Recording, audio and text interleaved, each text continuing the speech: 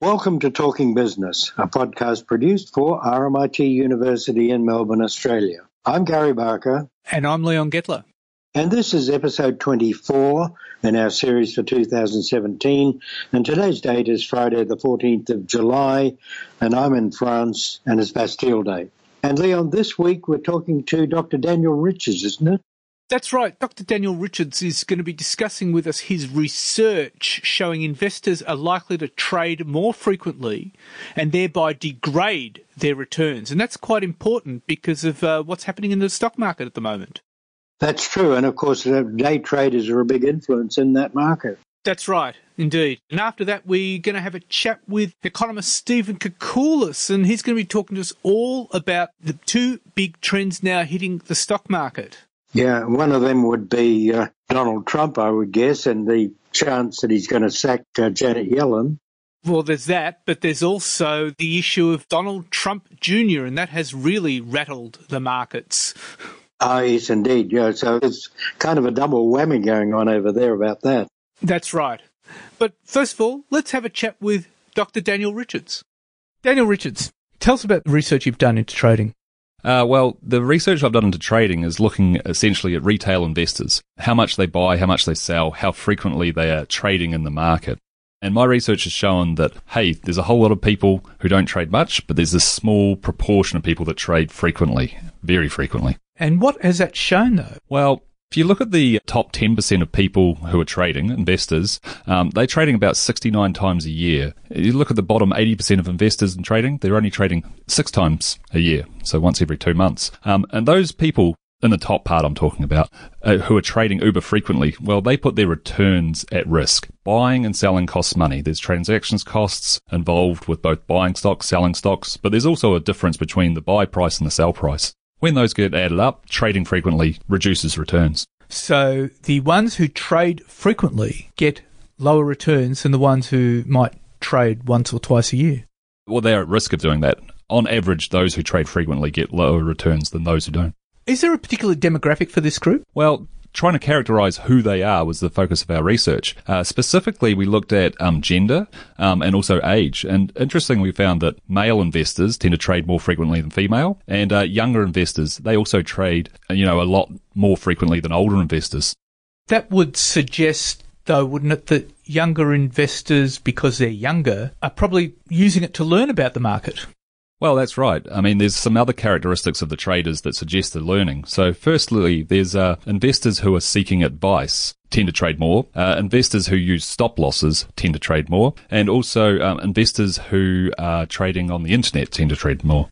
Now, stop losses are basically when your stock starts tanking, you sell automatically. Is that right?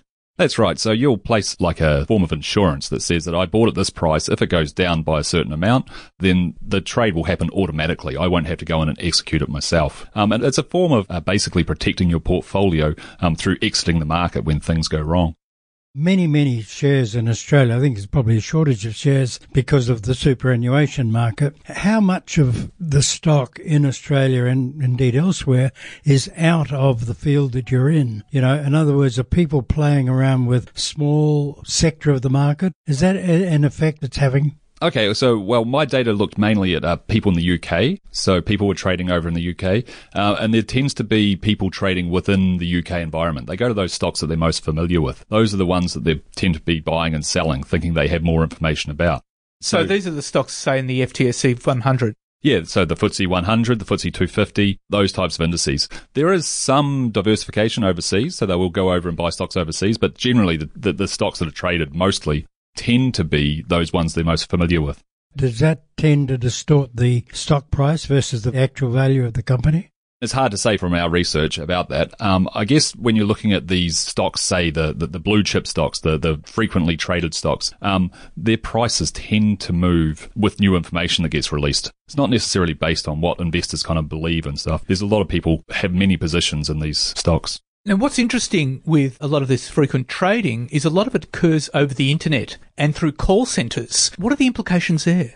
Well, one of the things we were looking at was when the internet trading first started, all these people started moving into that environment and trading frequently. So our research wanted to look at, well, is that still occurring? are people trading more if they're going via the internet? What we found was that, yes, people trading on the internet trade more, but also people trading via the telephone, ringing up a call centre, also traded more. And so what we take is that frequent traders will find any medium possible to trade in order to do so. They won't be limited by what they can and cannot trade via. So then, is there a lot of this trading knee-jerk rather than knowledge?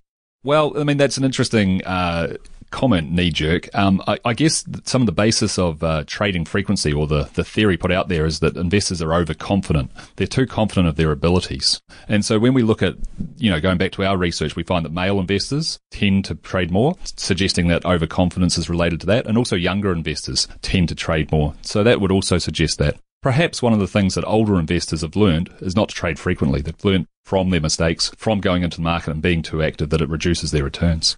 What are the implications here from your research for day traders? And I realise that your research wasn't necessarily looking at day traders, but day traders would be quite relevant here.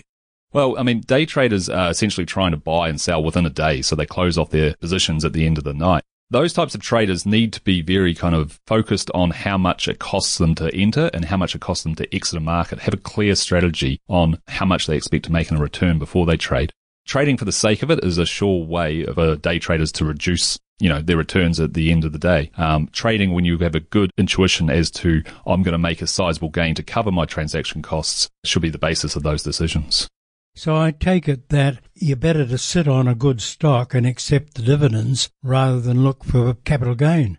Well, I mean, one of the things that we have in Australia here is that if you wait for a long time, you sit and you hold for 12 months, after 12 months you can get a 50% reduction on your capital gains tax as an individual. So that tax is really there to incentivize people to take a buy and hold in strategy. Our research would also suggest that taking a buy and hold strategy is a good approach, and that basically waiting for a long time until you trade will show you more returns than otherwise.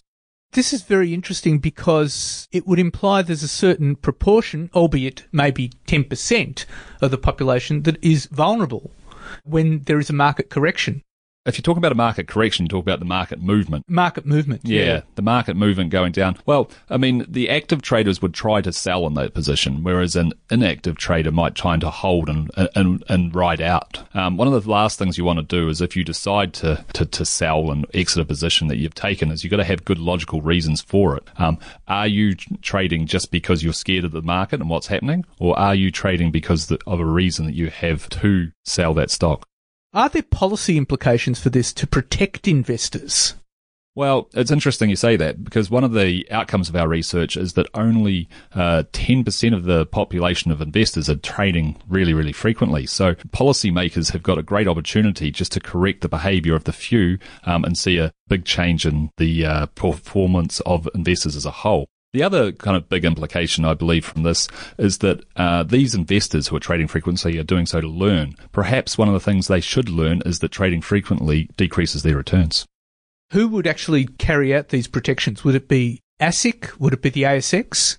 I think if you leave this to the brokerage firms or the people that are allowing investors to trade, it's not going to happen. Those brokerage firms tend to make money from people trading, so active trading would be almost encouraged by them. However, ASIC or looking at the ASX, those types of institutions, they've got a duty to help out individual investors make the best decisions for their returns.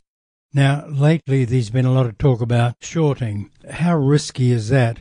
Okay, so a person who's shorting is they're basically trying to say that they're going to make money on the market going down. And the fundamental behind that is they're trying to time the market. They're trying to say now is the right time that the market's going to turn. It's incredibly hard for people to time the market.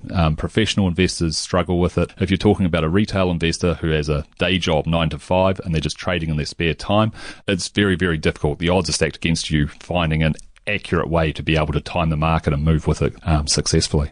Tends to be dangerous then. Tends to be dangerous. Depends on how much you put at stock and tends to be how leveraged you are, how much you've borrowed in order to invest. So there's a lot of risk out there for these investors. There is some risk for investors. Risk is also related to return. So sometimes if something is a higher risk of stock that you're going into, then you can expect greater returns. However, what I would suggest is that it takes time to get that return. So taking a strategy on the long-term perspective would be the secret to experiencing those returns. Daniel Richards, thank you very much for your time. Thank you. Well, Leon, I thought that was very interesting. You know, you think the guys that are trading on shares are going to do pretty well most of the time, but it's quite clear that people who are trading don't really follow things properly, perhaps. Is that what we can draw from it? Well, I think his research would be particularly pertinent to day traders, and that is really important. Yeah, and they're a big influence, particularly guys who are using computer algorithms and things like that. That's right, indeed. And then Stephen Koukoulas with his wisdom. Stephen Koukoulas, there's been a bond sell-off because of global market concerns about central bank policies. What's your view about this? Yes, it's been a marked turn in yields. We've noticed that some of the extraordinarily low-yielding countries, Germany, for example, and those in Europe, but also Canada and the UK, have had yields backing up to their highest level in roughly 12 to 18 months. And it's based on, frankly, better news in those economies, that there's signs that at long last there's a little bit of traction coming through in terms of growth. The unemployment rate in each of those areas is continuing to fall. Look, the UK is probably a little bit different because of the political uncertainty and Brexit issues, but in Canada, in the European Central Bank in Europe, in the US, there's this feeling that after many, many years of really moderate or sluggish economic growth, inflation being very low, bond yields being driven lower by those fundamentals, plus the fact that we had, up until the last little while, the Fed, the European Central Bank, the Bank of Japan, all buying bonds and pushing yields lower, that they're going to be ending that soon. And of course, bond markets are very quick to react to that fresh news, and that news is one of the reasons why we're getting this back up in bond yields. So there's been a big bond sell-off. How will this affect markets? Well, this is the interesting thing, because in very simple terms, now this is a simplification, I must acknowledge that, but if you're an investor, if you're a big fund manager sitting, anywhere in the world, and you've got a choice between a very low risk or no risk bond investment, getting a particular yield, or perhaps some high risk by investing money in the stock market, if the yield on government bonds, the safe haven of government bonds, starts to increase, if we do get yields continuing to move higher over the course of the next few months, or let alone the next few years, then all of a sudden, as an investor who's trying to, lock in a steady but safe return for your clients, you're going to be more inclined to put the money into the higher yielding but relatively safe haven of government bonds, and you'll take it out of the stock market. So there's that trade-off, if you like. And in fact, it's fairly clear that over the last 3 or 4 or 5 years, the US stock market's been booming. Similarly, in European and some of the Asian stock markets have been booming based on low interest rates, that people are saying, well, if I'm getting basically zero interest by buying government bonds, I'll put the money into stocks, I'll take that chance. But if that starts to reverse, and Leon, we're in the early stages of that starting to reverse, probably, perhaps, that you'll get the stock market taking a bit of a hit as people just simply reallocate funds out of the slightly higher risky stock market and put it into the lower risk but higher yielding bond market. That's the trade-off that I think we're going to be looking for. So what we're looking at potentially is the stock market heading for a correction of some sort. Yes, and again, it's interesting with you. Now, I know a daily move in a market probably doesn't amount to much. We've all been caught out looking at one day's moves and then extrapolating that for many a long day. But in this turning point, if we're at this point of inflection on bond yields and stock prices and the like, I have noticed that on some of the days when we've had a sizable backup in bond yields, when we've had 5 to 10 basis points, which in a sense doesn't sound much, but it actually is for a bond investor. When we've had that backup in yields, we've also had the stock market falling, that we've been seeing perhaps investors trying to anticipate this turning point that we were just talking about. So, yes, it'll be interesting to see. And of course, the higher the bond yields go, the more likely it is that we're to see the stock market fall in a sort of a similar amount. So that trade-off is hugely interesting right now. Well, some might say that's probably not too bad, and that might be overdue because equities have been way overvalued, haven't they? Oh, they've been booming. Again, if you take the very low point, I guess that was at the depths of the global crisis in 2008 or 9 from memory. US stock prices have increased by about 150% from that very low point that we saw, when we thought the world was coming to an end or the financial markets were coming to an end. And that's a stunning, stunning increase.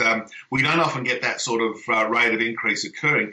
The other thing to think about, and I don't know if anyone's seriously thinking that the US is in recession, and I'm a bit nervous even bringing up the topic of a US recession, but the current expansion in the US economy is now into its 8th year. So it's now 8 years since the recession ended in the US. History shows us that since World War II, the average duration of economic expansions is about 7 to 8 years. On average, every 7 to 8 years we have a recession. So if that statistical probability holds, goodness me, we might be due for a recession. But as I said, I'm putting that out there as just something. Maybe we're going to have a period of US economic growth that goes, well beyond a decade. But nonetheless, people are starting to think, well, the Fed's hiking rates, bond yields are backing up. We've got potentially some political turmoil occurring in the US administration, and all these things, just might be the catalyst for something less good for the economy. Well, the other issue too is I notice stock markets have responded to the news of Donald Trump Jr. meeting with a Russian lawyer who had information about Hillary Clinton. And the stock market has responded to that because that puts Donald Trump Jr. very close to collusion and possibly breaking the law. Yes. Now, I don't know the legal intricacies, but other than it smells like a rat. It doesn't look good. And from some of the commentary that's coming out now as this revelation continues to unfold and more information about these, what do we call it, liaisons during the election campaign last year in the US, it doesn't look good. And there's clearly something that's not quite right there. And as we know, and history shows us that when you get political turmoil, political upheavals at the very top of government, and, goodness knows where Donald Trump Jr.'s tentacles go, if you know what I mean, on this particular issue, but it's got to be a very serious matter. If it becomes even more serious and there's a distraction for the US administration that some of the policies that Trump's talking about that the markets actually like, things like the company tax cuts that are there, if those things get put on the back burner because of this political turmoil, then all of a sudden you can see not only the political instability causing some market nervousness, but the hard policy consequences of this change also causing some nervousness. So it's one of those things where, I think when the news just popped up in the middle of the night last night, the Dow fell about 100 points. Now, that's roughly 0.5%. So in a sense, it's not catastrophic, but it just goes to show how fickle the markets are on even political news, not just economic news.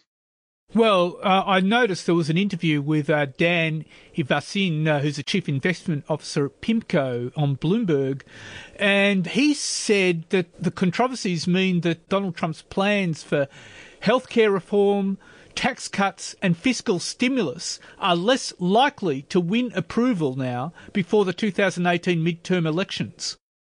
Well, if that's the case, then as we were just noting, that's one of the key points that's underpinned the stock market optimism and even business and consumer optimism in the US, that some of these, what do we call them, stimulatory policies or pro-growth policies would actually be delivered. So it's actually a curious risk, I suppose you could see, to the economy that, again, if the Congress is thinking, oh, goodness me, we can't vote for this while the administration's going through these investigations and probes or whatever you want to call them, then, of course, that undermines some of the good news that was out there on the US economy. And it does have the potential to really upset the apple cart in terms of what's been a run of quite good news. You look at the recent news in the US economy, including just the jobs numbers last week, they're pretty good. Jobs are still growing, unemployment's still below 4.5%. It's a fairly decent expansion that's going on. And, of course, many people think that it might be the Fed that took away the punch bowl with interest rate hikes. But, goodness, it could well be this political turmoil that also diverts attention away and undermines confidence, undermines the bottom line of economic growth. So, in summary, Stephen Koukoulas, one could say that with the situation with the bond yields and with the political turmoil going on in the US, the markets could be heading for a correction. Look, on balance, you'd think so, yes. And particularly if the Fed does follow through with the rate hike, particularly if we do get more revelations about the political controversies, the liaison with the Russians, and if that spills over into a political fight in the US, let alone the data sort of hinting that perhaps inflation's going up, not down, the stock market could well be in for a very choppy time, with most of the choppiness to the downside. Stephen Koukoulas, as always, it's been delightful talking to you. Thank you very much. Thanks, Leon. Always a pleasure. Thank you. So how do you read that, Leon? Well, Stephen Koukoulas is saying the share market is heading for a major correction because of two issues. One is the bond sell-off, and the other is the political upheaval going on in the United States. Yeah, and the politics down in Canberra is not helping either. No, but on the other hand, as we discussed, the share market is very heavily valued at the moment. Yeah, it's all a bit risky. And then on top of that, you've got the housing price issues to think about as well. That's right. So now, the news, Leon, what have you got in the bin this week? Well, Gary, global markets were rocked this week by Donald Trump Jr.'s decision to release emails of a meeting he had with a Russian lawyer. That meeting was described as having potentially damaging information on Hillary Clinton during last year's presidential campaign. And the market really responded. The S&P 500 dropped 0.6% on the news. The Dow Jones Industrial Average slipped 0.2%. And the CBOE Volatility Index, or VIX, spiked more than 9%. Now, Dan Everson, Chief Investment Officer of Pacific Investment Management Co., which looks after about $1.5 trillion in mostly fixed income assets, said the growing controversies mean that US President Trump's plans for healthcare overhaul, tax cuts and fiscal stimulus are less likely to win approval before the 2018 midterm elections. And he said the developments mean the US economy will grow slower than the Trump administration's projections of 3%. And that, as we discussed with Stephen Koukoulas, will affect global markets. Yep, and there's also the issue that what's happening is it's really much deeper and more dangerous and grubby that because Trump has given his children great political and financial power, and I think they're showing more loyalty to their father than to the American people, and that could be very dangerous. That's right. Well, they have been described as princes, but then again, I think Prince Harry and Prince William have shown more forbearance than them. Yeah, I think it's unfair to princes, frankly. That's right. Now, speculation is running high that Donald Trump is unlikely to nominate Federal Reserve Chair Janet Yellen for a second term next year, and that he will replace her with his top economic advisor and National Economic Council Chair, Gary Cohn.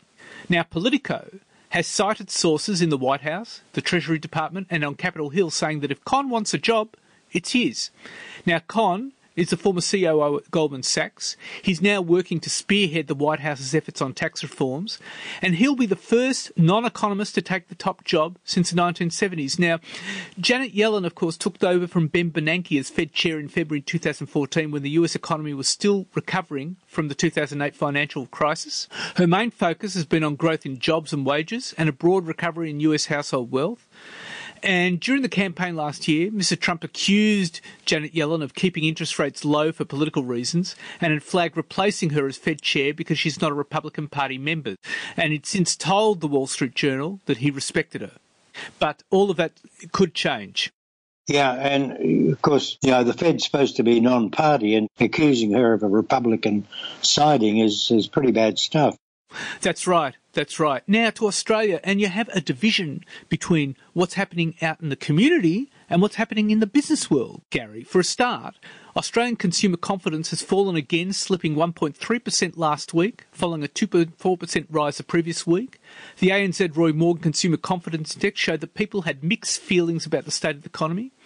Households' views around current financial conditions continued to climb last week, rising 1.4% after a 3.8% rise previously, but consumers were less optimistic about future financial conditions.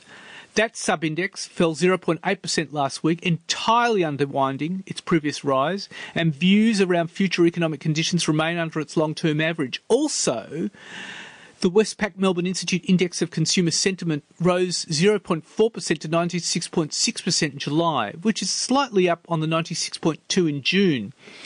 But the issue, Gary, is that it's the 8th consecutive month where the index is printed below 100, and that indicates pessimists are still outnumbering optimists. People are not that optimistic about their economic prospects, Gary. No, and it looks as though the pessimists are gaining further traction all the time. It is getting worse. On the other hand, Gary, Australian business conditions surged in June according to the National Australia Bank's latest business survey, and that shows a difference between the business world and the community world. The survey showed business conditions hit another multi-year high, returning back to around pre-global financial crisis levels. The NAB survey showed business conditions index rose 4 points to 15 index points, which is well above the long-run average of 5 points. On the other hand, business confidence rose only slightly last month, edging up only 1 point to 9 points. But despite confidence being less buoyant than business conditions, it's held up above long-run average levels. Yeah, so that's good, but you've still got to look at the effect on the community and what effect that has on the politics as well. Indeed. So there's a division between the community and the business world, and that's something to watch out for. Now, Australian home loans returned to growth with the latest Australian Bureau of Statistics data showing they rose 1% in May. That's the first rise in 4 months. While the growth is up from a drop of 1.9% in April, it's still come in below the medium forecast, which had economists polled by Reuters tipping a rise of 1.5%. Loans to property investors continued to shrink. The ABS figures showed the value of loans for investment housing fell 1.4% from April, a slowdown in the rate of decline, which saw investors' loans falling 2.5% the month before. And this reflected a combination of additional macroprudential measures, out-of-cycle rate hikes aimed at investors and various government measures. Now, the loan market for home buyers and property prices has been a crucial issue, as you know, Gary, for banks, regulators and politicians, with Reserve Bank of Australia Governor Philip Lowe warning that record household debt is posing a major risk to Australia's economic outlook. Absolutely. It's huge. When you put it against the national debt, it starts to look very, very daunting. It does. Now, on energy, and wholesale power prices will continue to rise unless the government implements the Finkel Review's clean energy target, according to a new analysis. A report from Melbourne-based carbon consultancy Reputex found that a clean energy target would reduce wholesale electricity prices from around $100 per megawatt hour to between $40 to $60 per megawatt hour over the next decade. And the report, under the headline, "It's the Economic Stupid," said without a clean energy target, prices would continue to rise to more than 100% per megawatt hour by 2030, mostly because of a heavy reliance on gas-fired power with high fuel prices. And the report says baseload-only power, irrespective of its emissions intensity, is just too inflexible to compete in Australia's future electricity systems. On the other hand, it says power from renewable sources is cheaper. Now, this report, Gary, is politically significant because the Turnbull government has left open the possibility of taxpayer investment in next-generation coal-fired power, such as high-energy, low-emissions coal plants. But the Reputex report says these sorts of coal facilities will not play a role unless there's a case of major government intervention. Now, of course, as we remember, the Coalition adopted 49 of the 50 recommendations by Chief Scientist Alan Finkel, but the clean energy target was the most contentious one. It was not adopted following a revolt in the party room, and apparently it's still under consideration. We'll continue to be analysing consultation with stakeholders. Yeah, I mean, and the basics of it, not only apart from ecology, is that coal is now much more expensive than renewables. And I think the key to it all is the installation of batteries of the size that South Australia is undertaking. That's right. Well, as that Reputex report says, it's the economic stupid. Yeah, absolutely. Now, the corporate regulator says it will appeal to the Australian Competition Tribunal's decision to approve horse race betting company Tabcorp buying lottery company Tats for $11 billion. The Australian Competition Consumer Commission says it's taken action because the tribunal's ruling, it says, could change the competition rules for future deals. Now, the ACCC is alleging the tribunal made 3 reviewable errors. It's therefore seeking clarification of these 3 points of law, which are central to the tribunal's assessment of Tabcorp's proposed acquisition of Tats. Now, the merger proposal had originally gone to the ACCC, which had published its concerns about the proposed deals, but it made no ruling. Now, its preliminary view was that the proposed merger was likely to substantially lessen competition in the supply of monitoring and other services to pokies in Queensland. So what Tabcorp did was it took the unusual step of bypassing the ACCC and took it to the Federal Court's Australian Competition Tribunal, which approved the merger on June the 30th after a 14-day hearing, laying down only one condition: that Tabcorp divest its Queensland Pokies monitoring business, Odyssey Gaming Services, which had already been flagged, with Tasmania-based federal groups set to acquire it once the merger was in place. Now, the ACCC questioned the tribunal's reasoning that the proposed merger could only be detrimental if there was a substantial lessening of competition, when the tribunal, it said in the past, had considered the detriment constituted by any lessening of competition. And it said in considering whether the merger was likely to cause detriment, it said the tribunal had failed to compare the likely future state of competition both with and without the merger, and it said the tribunal also erred in the weight it gave to benefits such as cost savings and revenue synergies, which could be retained by Tabcorp and not shared with consumers more broadly. So that's a really hotting up as an issue. Yeah, it really is, and I think Rod Simmons at the ACCC going to push it hard because it, to some extent, or more than some extent, undermines the ACCC's authority. I think so too, yes. Now, the National Broadband Network has reached a major milestone, Gary. It says that 1 in 2 Australians can now connect to the network, and that means the rollout of Australia's NBN is now past its halfway point. NBN says it means more than 5.7 million homes and businesses now have access to it, with 100,000 properties added to the footprint each week. On the other hand, it means a similar amount of homes and businesses don't have it yet. And the project has also been dogged with reports of dropouts, long connection times and complaints about speed. And that's in addition to concerns that NBN's rollout of fibre to the node has been well behind schedule and has been much more expensive to deliver than was originally hoped. Now, of course, we remember the NBN project began under the Rudd Labor government in 2007.